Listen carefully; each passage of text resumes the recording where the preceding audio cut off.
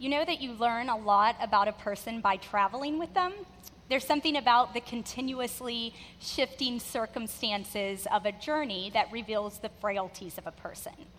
The change in schedule, in routine, in sleeping condition, and even food can wear down the patience and the perseverance of even the steadiest travel companion. My husband and I learned this lesson the hard way.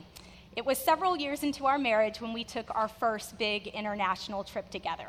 Neither of us had ever been to Europe before, so we had planned this big dream vacation to France and to Italy.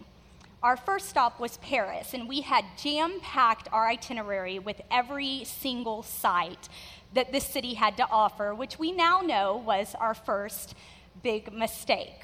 We landed after a long overnight flight, and we hit the ground running. And after about 36 hours, we were pretty much over it.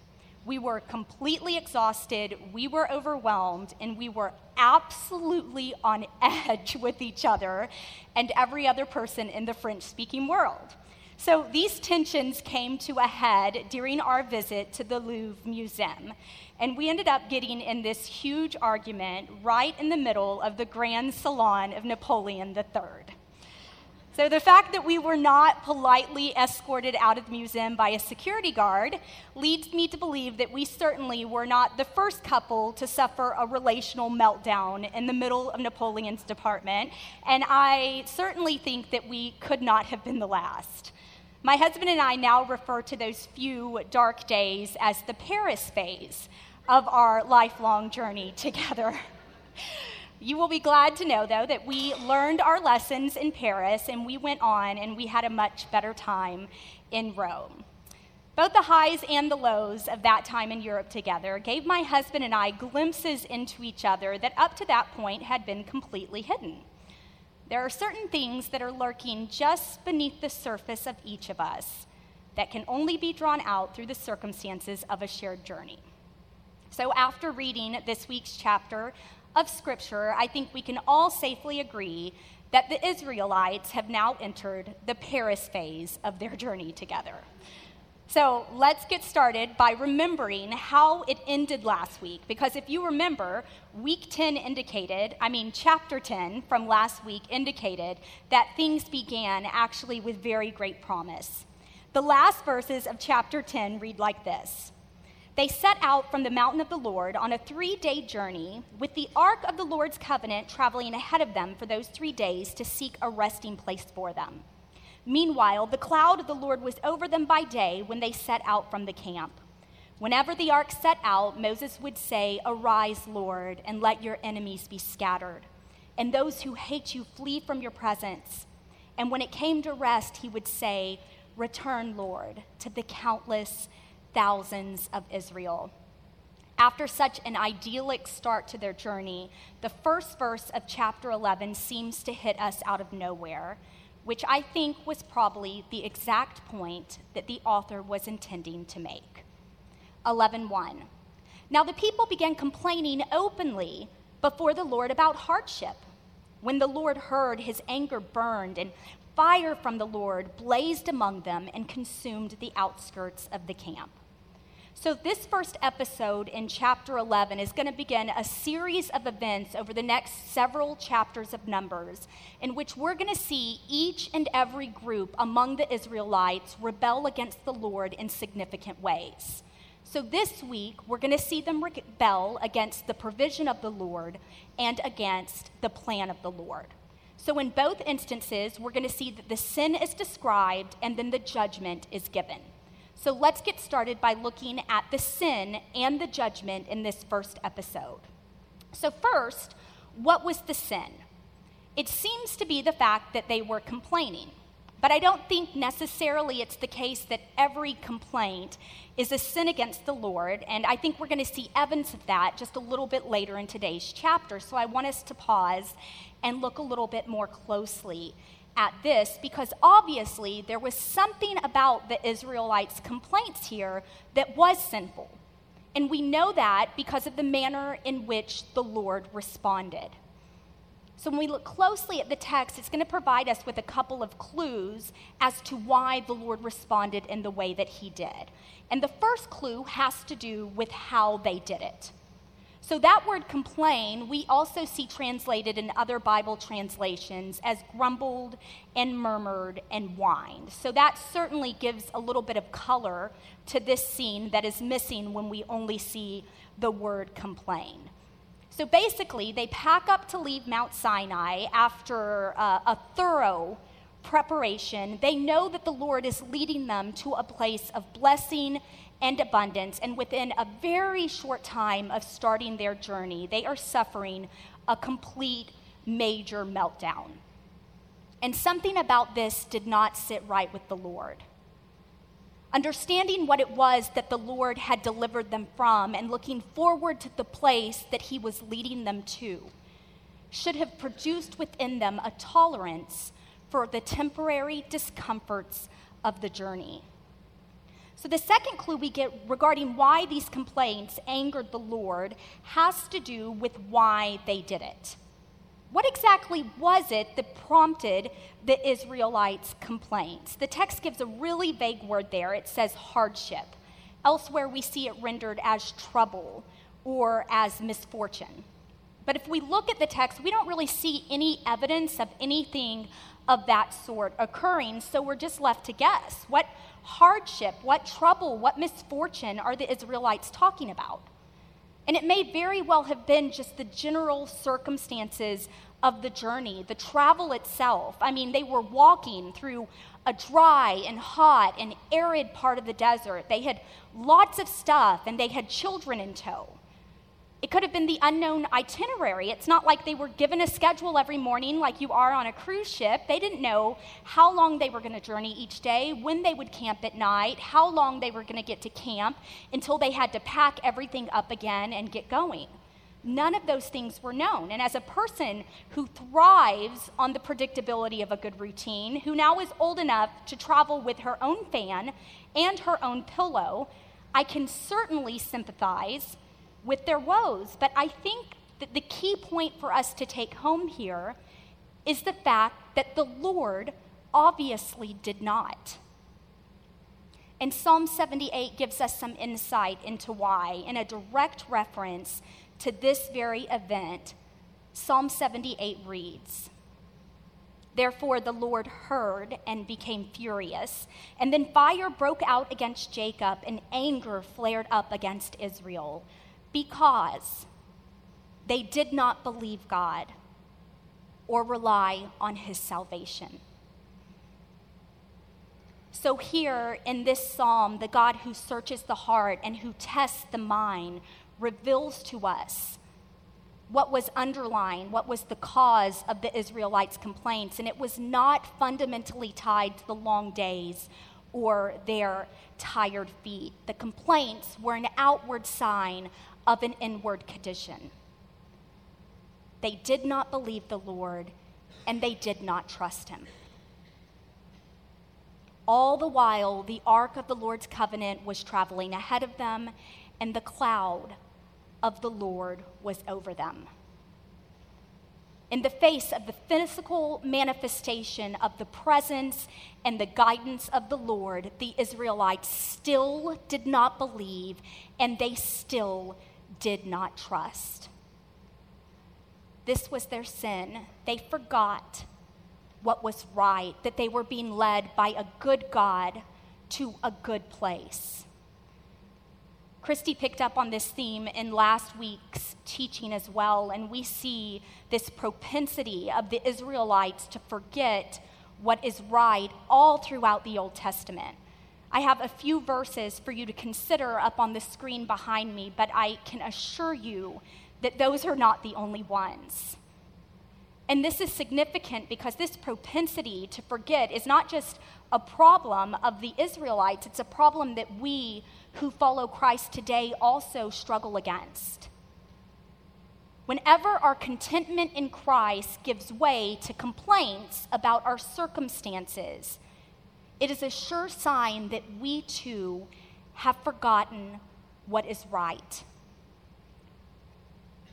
That we are being led by a good God to a good place, and understanding what it is that he has delivered us from and looking forward to the place that he is leading us to should produce within us a tolerance for the temporary discomforts of the journey.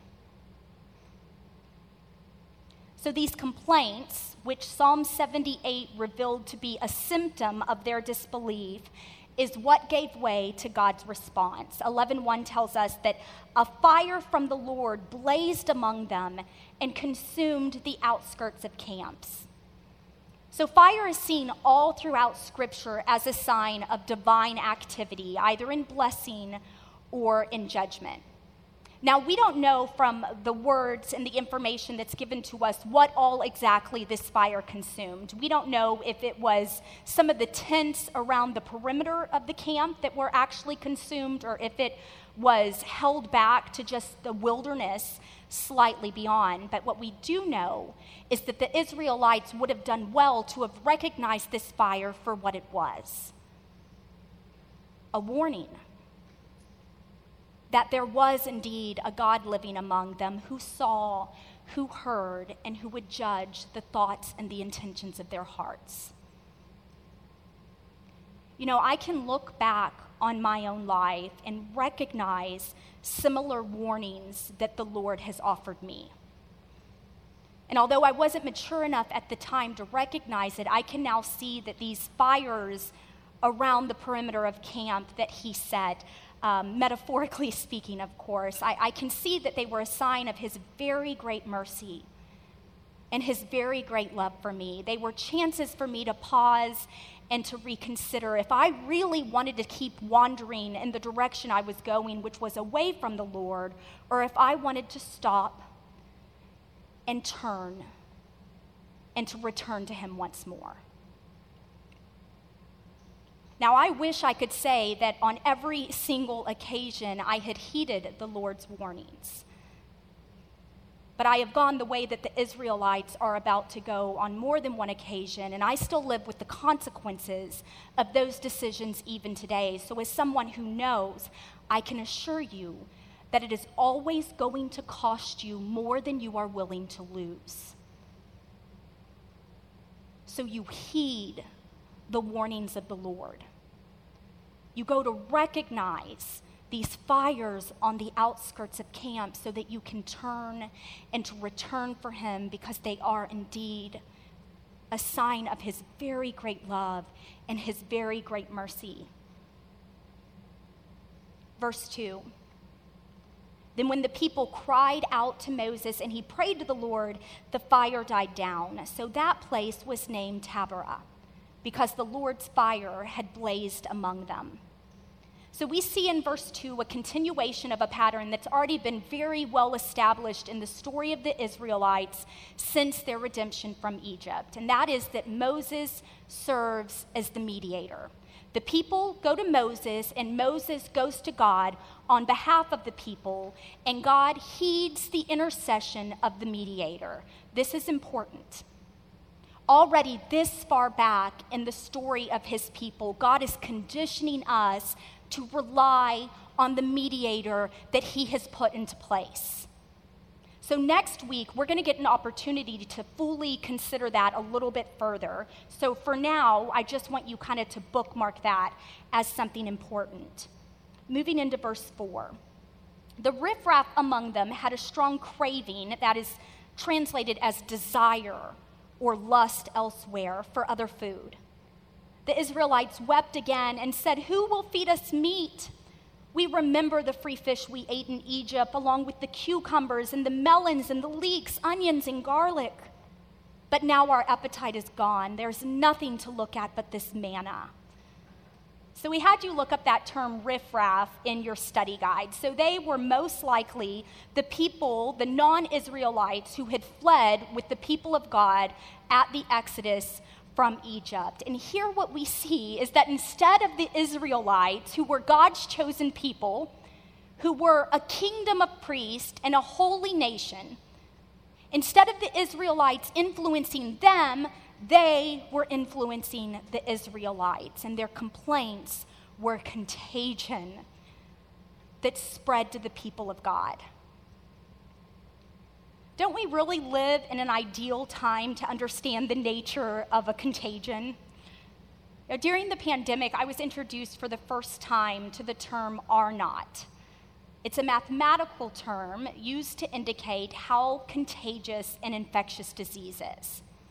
So the R naught tells you the average number of people who are likely to catch a disease from every single person who is infected with it. So for instance, the R naught of the Delta variant, at least at the time when I was studying for this lesson, was 8. So that means that for every one person who had it, they were likely to spread it to an average of 8 other people. And then each of those 8 people were going to spread it to 8 more people, and so on and so forth, a disease spreads.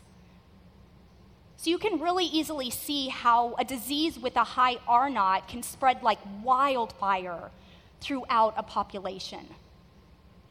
So in just a few verses, we're going to see how the NIV translates it that every family among the Israelites is going to be just weeping over this desire for meat. The R naught of complaint was so high that within just a matter of days, the entire community was infected. This tells us that without the proper protections in place, if we are around a complaint, chances are we are going to catch it and we are going to spread it to many others.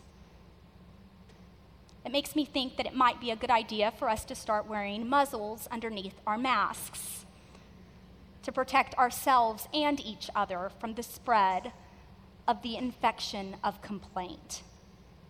So last time, the Israelites' complaints were around this vague notion of hardship.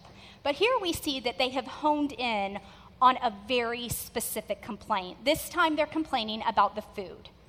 And it's not the fact that they didn't have any, it's not the fact that they didn't have enough, but that they had grown bored with what it was that they did have. And so in verses 7 through 9, the writer felt it really necessary to pause and remind us of what it was that the Israelites did have. The manna. Manna was the supernatural provision for the Israelites. In Exodus 16, God had told Moses that he was going to rain down bread from heaven to feed his people. But they had grown weary with the Lord's provision. What they once so clearly recognized to be miraculous, they had begun over time to neglect as the mundane. What they wanted instead was the things that they remembered having in Egypt, the onions and the leeks and the melons and the fish and the garlic. What they seemed to have forgotten about Egypt, though, was the slavery that had accompanied that varied menu, the taskmasters, the back-breaking work, the bricks and the mortar, the lack of straw, the state-sponsored genocide of the male Hebrew babies. What they forgot about Egypt was the weight of their slavery there was so crushing that they had cried out to the Lord to deliver them from it. And that the Lord indeed had. That he had delivered them from it. So earlier we discussed this human propensity to forget what is right, but what we see here is that we also have this tendency to remember what is wrong. The book of Deuteronomy was the last of the books that Moses wrote.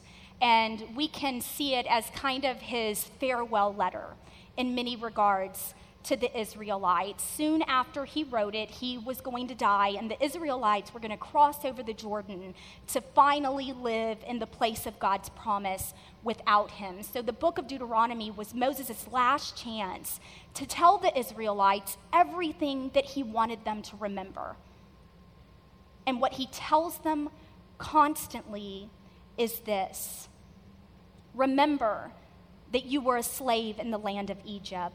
Remember that you were slaves in Egypt. Remember that you were a slave in Egypt. Remember that you were a slave in the land of Egypt.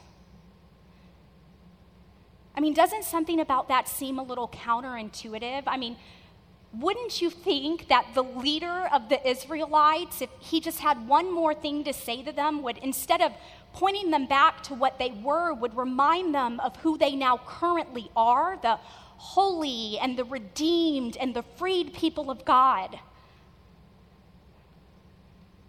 No, because Moses knew so well these people's inclination to wrongly remember the place from which God had saved them, to romanticize their past and to downplay the years of their slavery. So when given the opportunity to leave them with one last message, Moses repeatedly cautions them, do not you dare look back longingly at the life you left behind in Egypt. Remember that you were a slave there. Verse 10. Moses heard the people, family after family, weeping at the entrance of their tents. The Lord was very angry. Moses was also provoked. So Moses asked the Lord, why have you brought such trouble on your servant? Why are you angry with me? And why do you burden me with all these people? Did I conceive all these people? Did I give birth to them so that you should tell me? Carry them at your breast as a nursing mother carries a baby to the land that you swore to give their ancestors. Where can I get meat to give all these people? For they are weeping to me, give us meat to eat. I can't carry all these people by myself. They are too much for me. If you are going to treat me like this, please kill me right now if I have found favor with you, and don't let me see my misery anymore. So I decided that if I ever write a Bible study for young mothers, this verse is definitely making the cut. Right? I certainly could have used that prayer on more than a few occasions when I had a newborn here, a 2-year-old here, and a 4-year-old here. Right? Lord, I cannot carry all of these people. Please kill me. So we see that Moses vents his frustration in this long and angry prayer. And by the time that I finished reading this, I was kind of dreading how the Lord was going to respond, right? Like when one of my boys accidentally walks into the room when I'm really laying into one of his brothers, they have the sense usually to just quietly back out of the room and then avoid me for the next few hours. Like mom's in a bad place, right? Lay low. That's what I was telling Moses here. I was like, lay low, Moses. But Moses did not lay low. And after seeing how God had just responded to the Israelites, I was kind of dreading how he would respond to Moses. But I was quite surprised. Verse 16, the Lord answered Moses, bring me 70 men from Israel, known to you as elders and officers of the people. Take them to the tent of meeting and have them stand there with you. Then I will come down and speak with you there. I will take some of the Spirit who is on you and put the Spirit on them. They will help you bear the burden of the people so that you do not have to bear it by yourself. So the Lord meets Moses' complaint with sympathy and with compassion. And this really had me thinking. I found it really interesting to consider the reasons why God would respond so differently to Moses' complaint than he did the Israelites. While there are certainly portions of Moses' complaint that seem valid, like it probably was a very heavy burden to have to lead all of those people that long way. I also think that there were a few instances in which Moses slightly overstated his case and overstepped some bounds. So why did the Lord not come down hard on Moses as he did the Israelites? I think some of it must have to do with the fact that we see Moses just be so honest with the Lord. He is frustrated with the Israelites, so he tells God about it. He doesn't know how to provide the meat for them, so he tells God about it. He feels overwhelmed about the prospect of having to lead them any further, and so he tells God about it. When we compare that to the way in which the Israelites complained, we see in their complaints this kind of passive-aggressive sort of quality. Instead of just coming directly to the Lord and asking for what they wanted or what they think that they needed, they sulk and they whine and they complain. So I ask you, in a human relationship, which of those two is going to go better? Right? The Israelites' way or Moses' way? It's the same with our relationship with the Lord. God is well acquainted with the frailties of humankind, and he responds to our limits with compassion. Instead of directing us to suck it up when we're met with a problem, he says things like, "Come to me," right? He invites us to cast our burdens and our anxieties on him, to always make our requests known to him. So Moses does here exactly what it is that the Lord invites us to do, so it really shouldn't come as a surprise when the Lord responds to Moses by meeting his request by the way of the 70 elders. So that is how God responded to Moses, and this is how he continues to respond to the Israelites. Verse 18, "Tell the people, consecrate yourselves in readiness for tomorrow, and you will eat meat because you wept in the Lord's hearing. Who will feed us meat? We were better off in Egypt. The Lord will give you meat, and you will eat it. You will eat not for 1 day or 2 days or 5 days or 10 days or 20 days, but for a whole month, until it comes out of your nostrils and becomes nauseating to you, because you have rejected the Lord who is among you, and you wept before him. Why did we ever leave Egypt?" So we don't even have to guess what it was about the Israelites' complaints here that so deeply offended the Lord, because he tells us, he says, "You have rejected the Lord who is among you." So they had rejected the provision of the Lord through their despise of the manna. And here we see them rejecting the plan of the Lord to lead them to the place of promise by their yearning to return once again to the land of Egypt. Verse 21, "But Moses replied, 'I'm in the middle of a people with 600,000 foot soldiers, yet you say, I will give them meat and they will eat for a month. If flocks and herds were slaughtered for them, would they have enough? Or if all the fish in the sea were caught for them, would they have enough?' The Lord answered Moses, 'Is the Lord's arm weak? Now you will see whether or not what I have promised will happen to you.'" So clearly, Moses is still having a moment.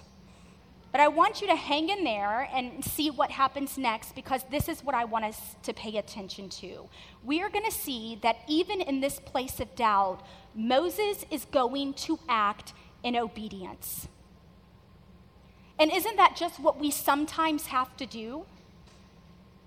I mean, we are all going to come across seasons of doubt and frustrations and questions and even disbelief as we try to messily follow after the Lord. But even from those places, we can still choose to walk in obedience. That's exactly what we're going to see Moses do next. And I tell you that I think the Lord loves to work in those circumstances, because look at what he does. In verse 24, "Moses went out and told the people the words of the Lord. He brought 70 men from the elders of the people and had them stand around the tent. Then the Lord descended in the cloud and spoke to him. He took some of the Spirit who was on Moses and placed the Spirit on the 70 elders. As the Spirit rested on them, they prophesied, but they never did it again." So there are many other verses in Scripture that show prophecy as a mark of God's Spirit. So we can't tell by the information given us exactly how that was made manifest in the elders, what it looked like. But what we can know is that they acted in a way that accredited them as prophets in the eyes of the Israelites, that demonstrated that the Spirit of God was upon them as it was also upon Moses. Verse 26, "Two men had remained in the camp, one named Eldad and the other Medad. The Spirit rested on them. They were among those listed, but had not gone out to the tent, and they prophesied in the camp. A young man ran and reported to Moses, "Eldad and Medad are prophesying in the camp." Joshua, son of Nun, assistant to Moses since his youth, responded, "Moses, my Lord, stop them." But Moses asked him, "Are you jealous on my account? If only all the Lord's people were prophets and the Lord would place his spirit on them." Then Moses returned to the camp along with the elders of Israel.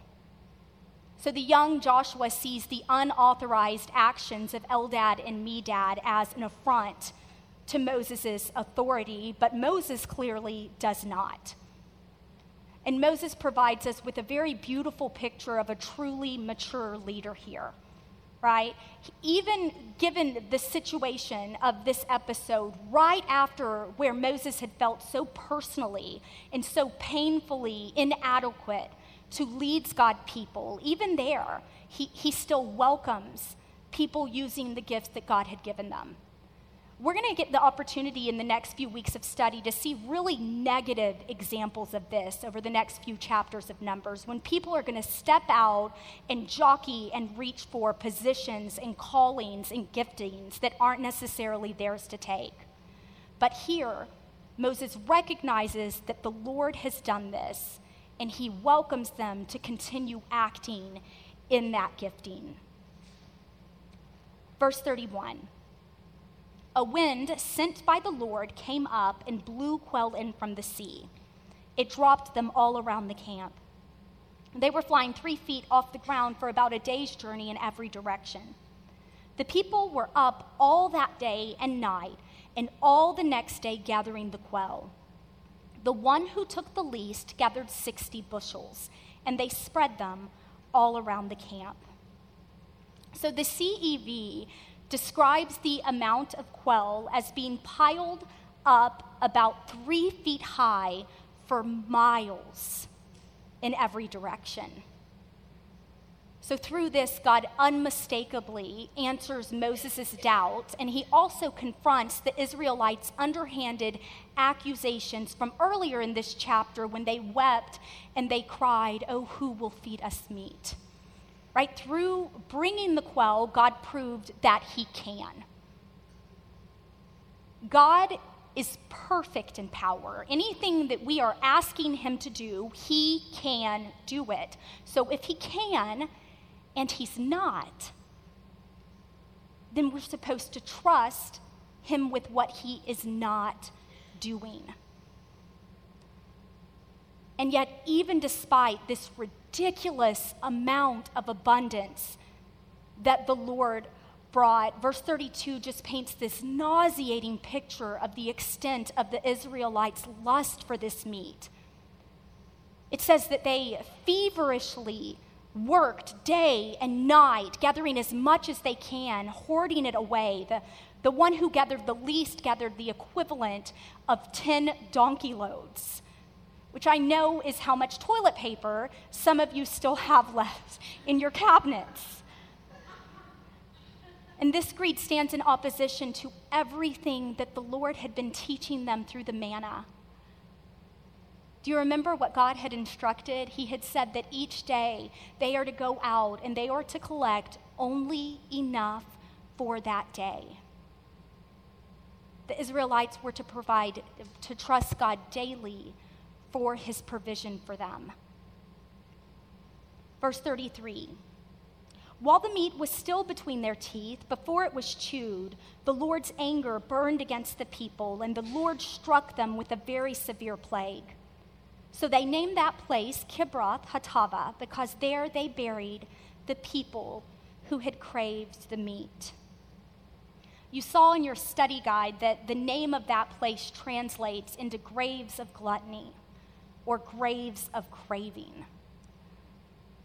The thing that the Israelites so ravenously desired was the very thing that killed them. All of those who ate of the meat died of a plague. One of the things that I found really interesting to consider as I was reading through this is that there must have been 1,000,000 different points along the way for any single individual Israelite to stop and consider if they wanted to continue wandering away from the Lord, or if they instead chose to turn and return to him. And I think that the encouraging thing is that so many of them must have. Right? We saw that every family was weeping over this desire for meat, and then those who ate of the meat died in the plague. But as we continue on over the next several chapters, we're still going to see a people going forth. There's always opportunities in the midst of our missteps to reconsider, do I want to keep wandering away from the Lord, or do I want to turn and finally return to him? It's so interesting that in this story, God's judgment comes in the very form of him giving them the very thing that they were begging him for. I mean, I think there's a lesson that we can take there. We should never attempt to bend God's will to our own. When we want that, which he does not want for us, our petition should not be that he would just give us what we want anyway, but we should ask the Lord to change our desires so that we want what he gives. The dangers of our desires going astray is so severe that through this event in the book of Numbers, God is absolutely just pleading with us to pay attention.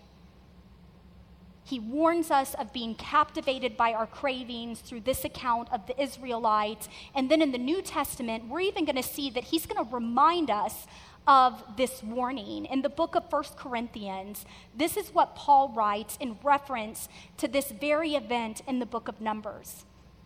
He says, now these things took place as examples for us so that we will not desire, crave, lust after evil things as they did.